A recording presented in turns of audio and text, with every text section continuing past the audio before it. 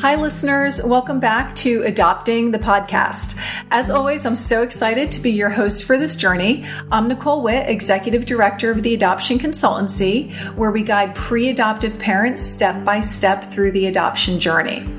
In Adopting the Podcast, we focus on the issues, questions, and concerns you have as you get started in your adoption journey.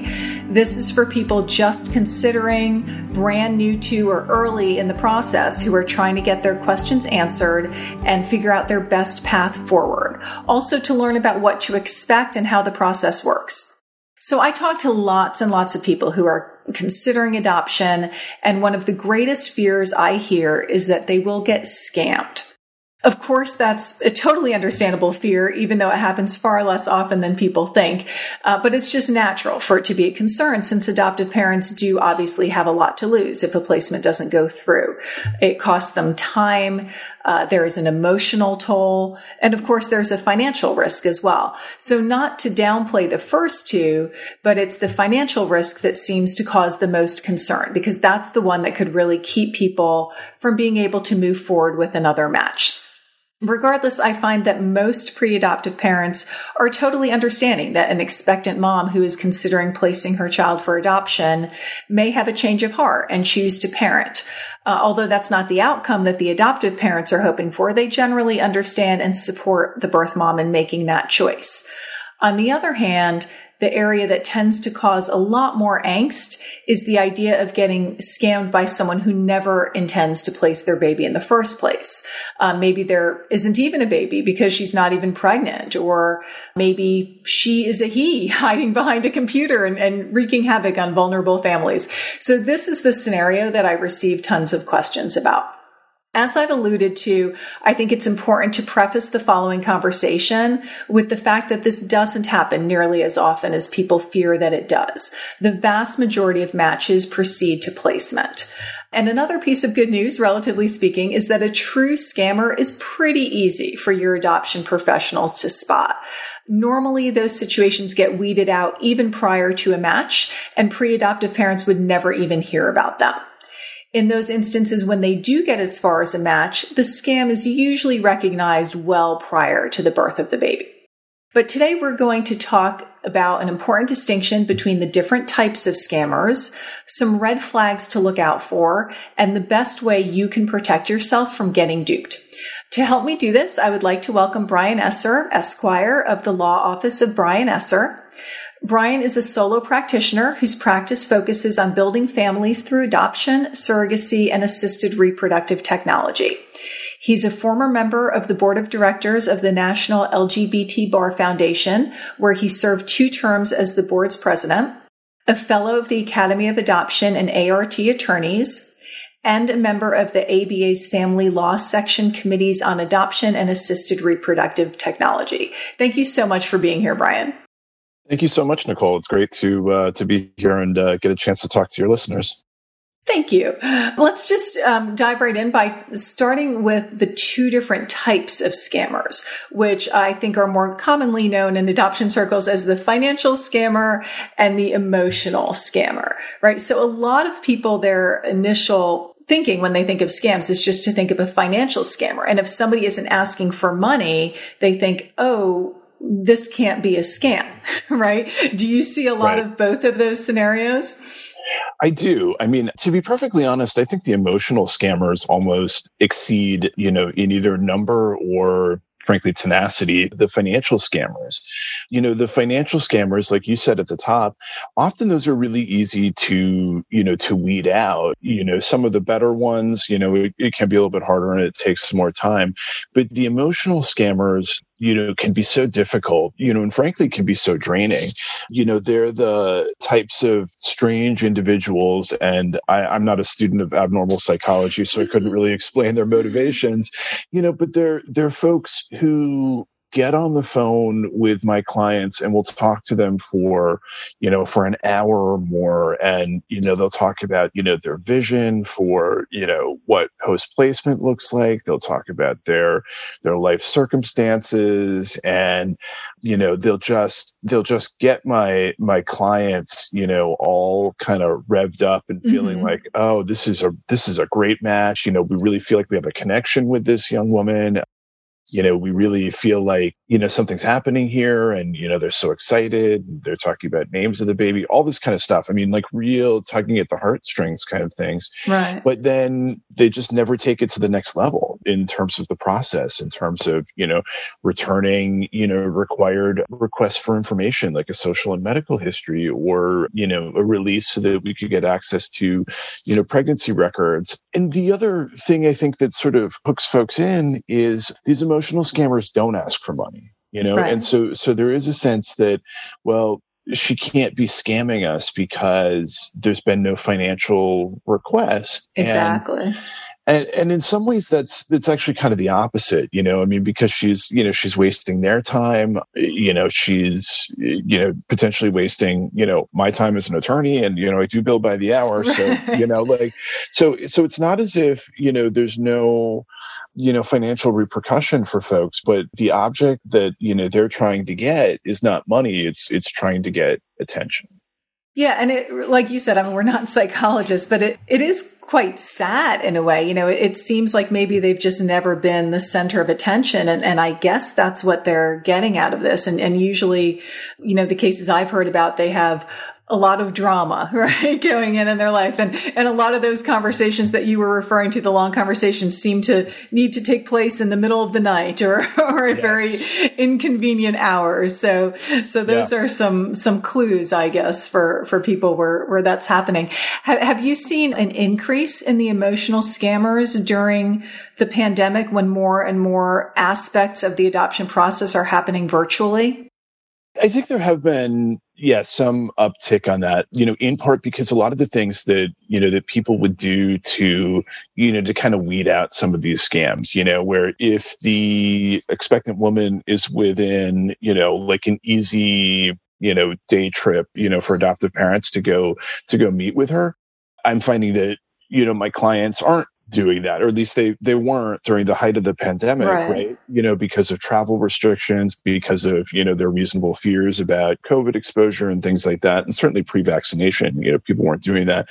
I think there was more of that. And, I think there was also, you had those emotional scammer types. They were home by themselves and they had nothing better to do than to, stir the pot and cause trouble for somebody else. Yeah. Yeah. Jumping back over to the financial scammers, when you and I were communicating prior to this recording, you mentioned the two types of financial scammers, or the two types, not necessarily of scammers. I guess a scammer could use both of them, but two types of the financial scams. Do you want to elaborate on that a bit for us? I'm borrowing from a 30 Rock episode, actually, when I talk about the difference between sort of a short grift and a long con. There was an episode where they were talking about that. I find that there's kind of two basic people. There's the short grift, where it's, I saw your profile, you are exactly the family that I want to raise my child, all this kind of, lovey-dovey stuff, but I don't have a place to sleep tonight and I need you to send me $200, or, like there's some other sort of like, financial ask like that. It's not a large ask, but it's an immediate financial need. And, they're not 100% leading with, finances, but like the finance piece is there. And sometimes it's a very emotional one, right? Like, I'm hungry, right? We can, Sure. Yeah.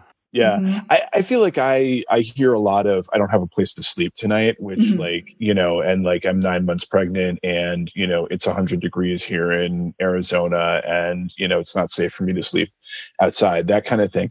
But yeah, definitely like I'm hungry and, like baby needs food, or my doctors tell me I need this medicine, something like that. And we know absolutely nothing about this person, like we don't have a proof of pregnancy. We don't, we have no information about them, but they want a few bucks, right away.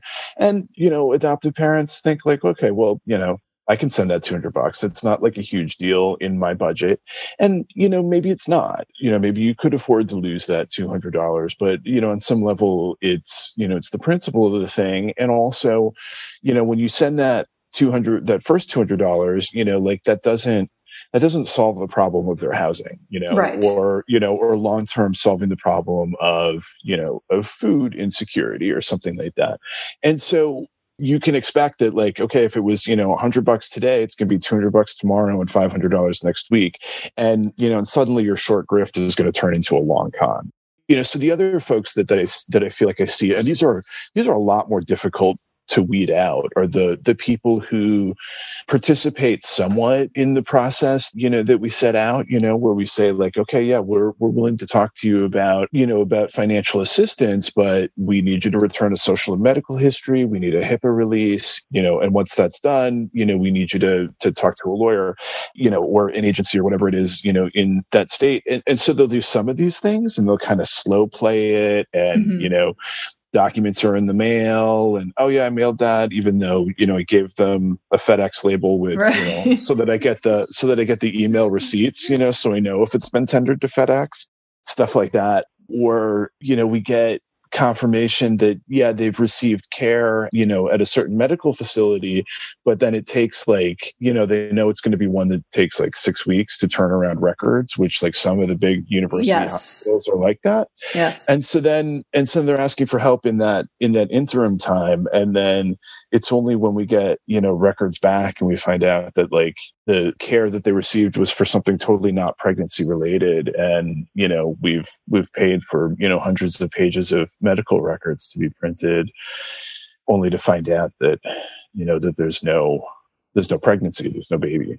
Right. So, and it's interesting. Some of these folks have continued to ask for money and have continued to be in contact with us right until the time that we get those records, that we get, sort of lack of confirmation of pregnancy, and I'm suggesting that that my clients have been scammed a lot, but that is not the case. But they'll continue to work it, even though, they're just like minutes away from, being found out. It's similarly an interesting phenomenon of the psychology. It is. It really is.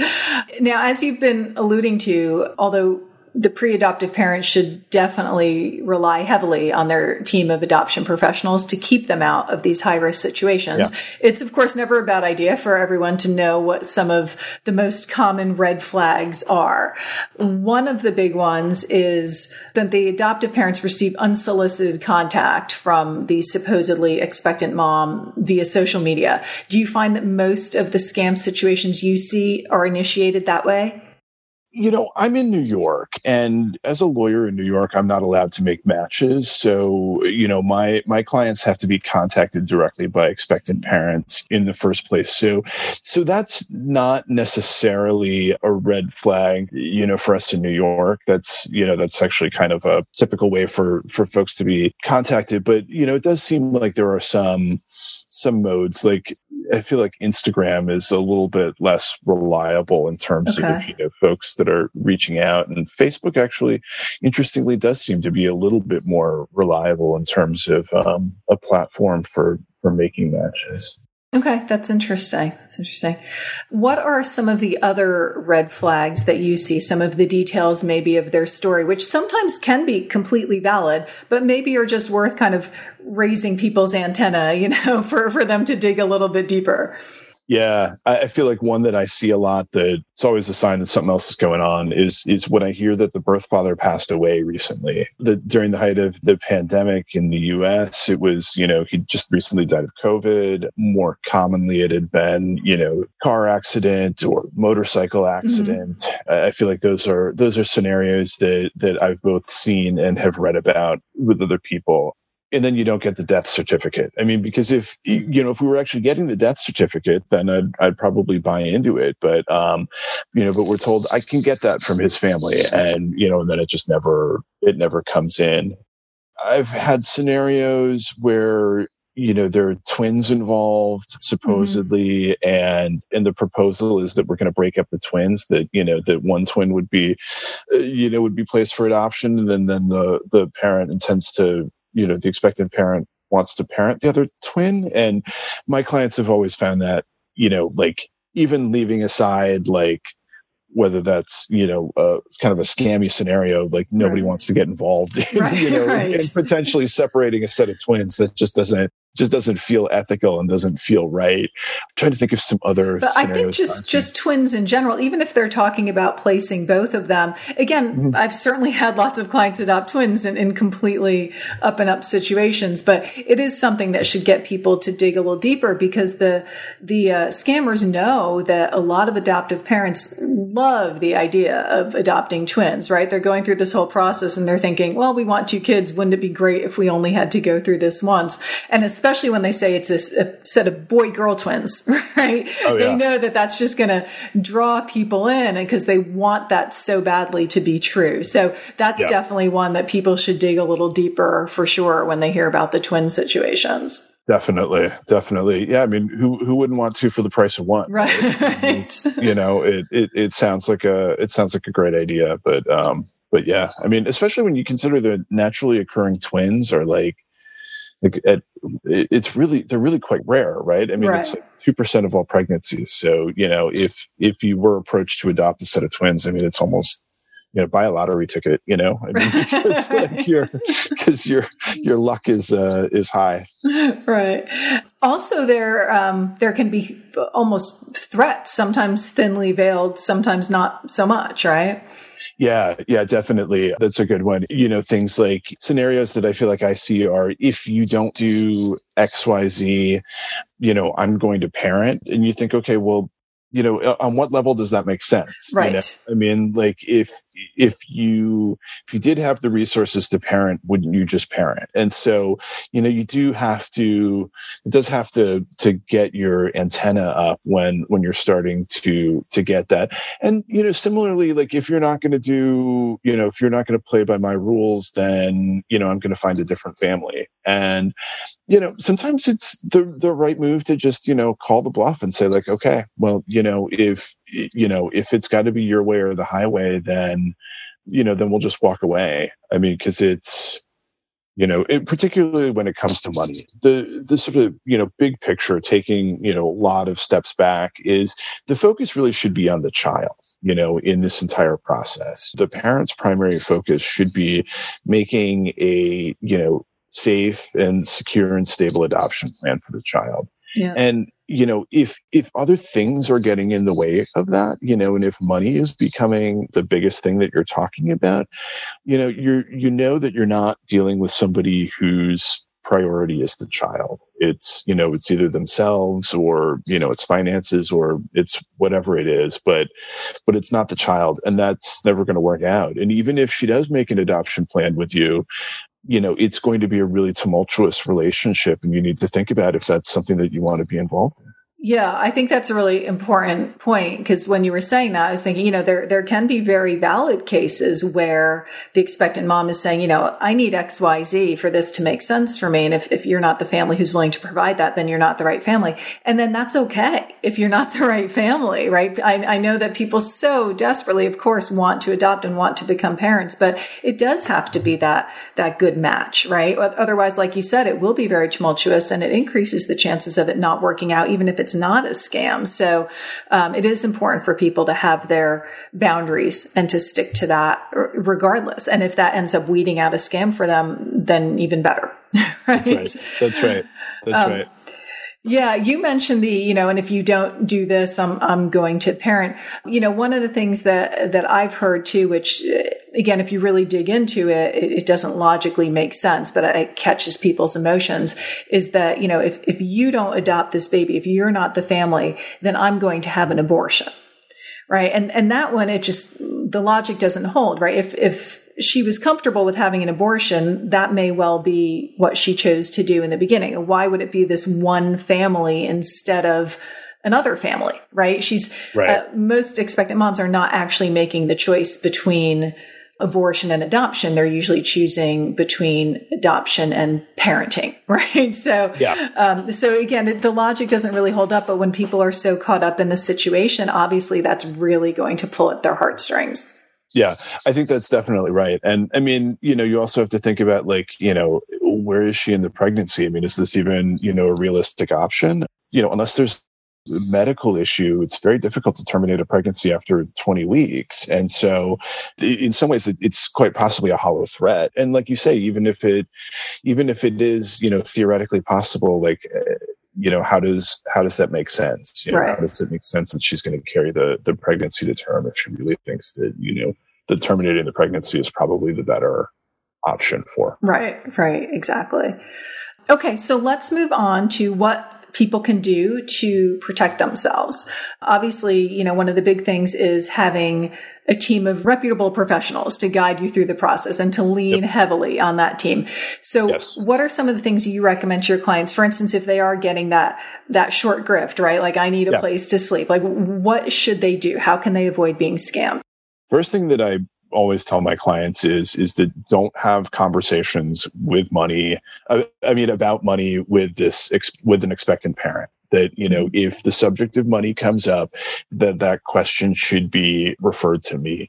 I actually then take it a step further, where I don't like to have conversations, with expectant parents who don't already have either their own attorney, if it's not an agency state, or if we don't have an agency involved. Because I know New York law, but I'm not licensed to practice in all 50 states. And if if the expectant parent is in a different state, I don't want us to run afoul of, of that other state's law, and then we jeopardize the entire placement. So first and foremost is, we're dealing with these conversations, lawyer to lawyer, or, me to adoption agency, whatever. So that's first step, so that we're taking the clients out of it, and, that brings down sort of the emotional tenor.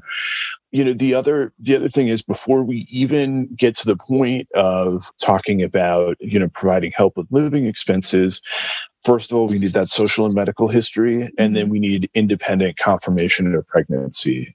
It's way too easy these days for somebody who's a dedicated scammer to find an ultrasound, or something like that on the internet. Yes. And, with graphics editing technology, you can take out the, original person's name, you can change the date, you can do all these types of things, and that's easy to do. So that's, an ultrasound is not sufficient, to be proof of pregnancy. We really need, records from the OBGYN. So those are sort of I think that's the biggest thing that they can do, is just be patient and not fall for the sort of the, immediate emotional, ask for financial assistance.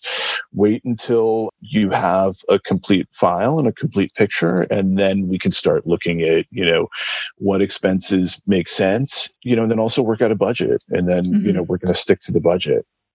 So, and just to reiterate, that key point is not to fall for that in the beginning, not to send the money, not to give money directly without going through your agency or attorney. And also, one point you made, I want to circle back to in terms of the expectant mom having support, whether it's through an agency or an attorney. So she, may not have that at the beginning, or may say she doesn't have that.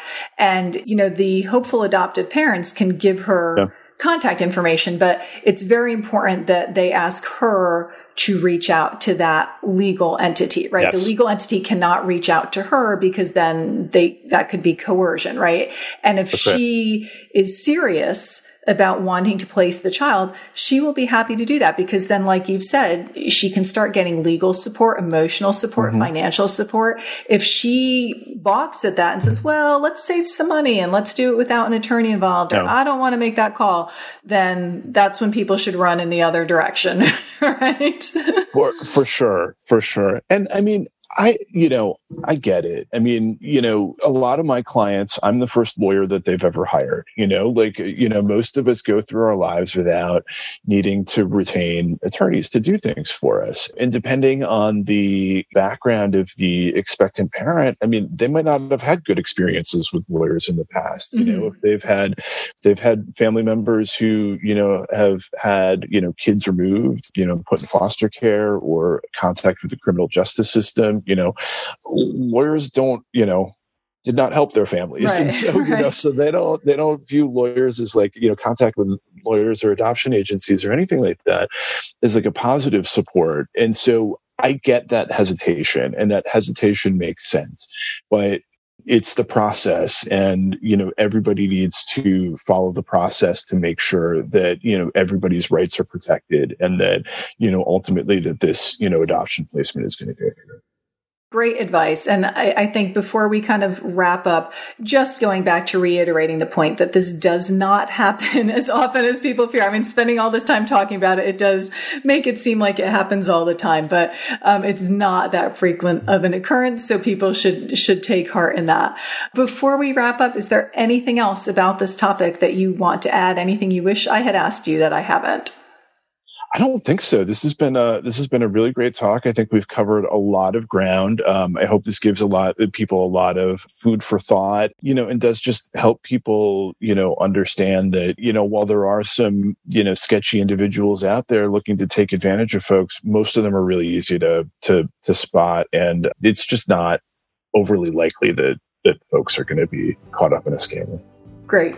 So on that note, let's wrap up. Let me thank you again, Brian. It's Brian Esser, Esquire, with the Law Office of Brian Esser, and you can reach him at Esser, that's ESSER, EsserLawOffice.com. And listeners, most of all, I'd like to thank you for tuning in. I hope you've learned something today that will allow you to move forward on your adoption journey with more peace of mind. Please be good to yourselves, take care, and I'll catch you next time.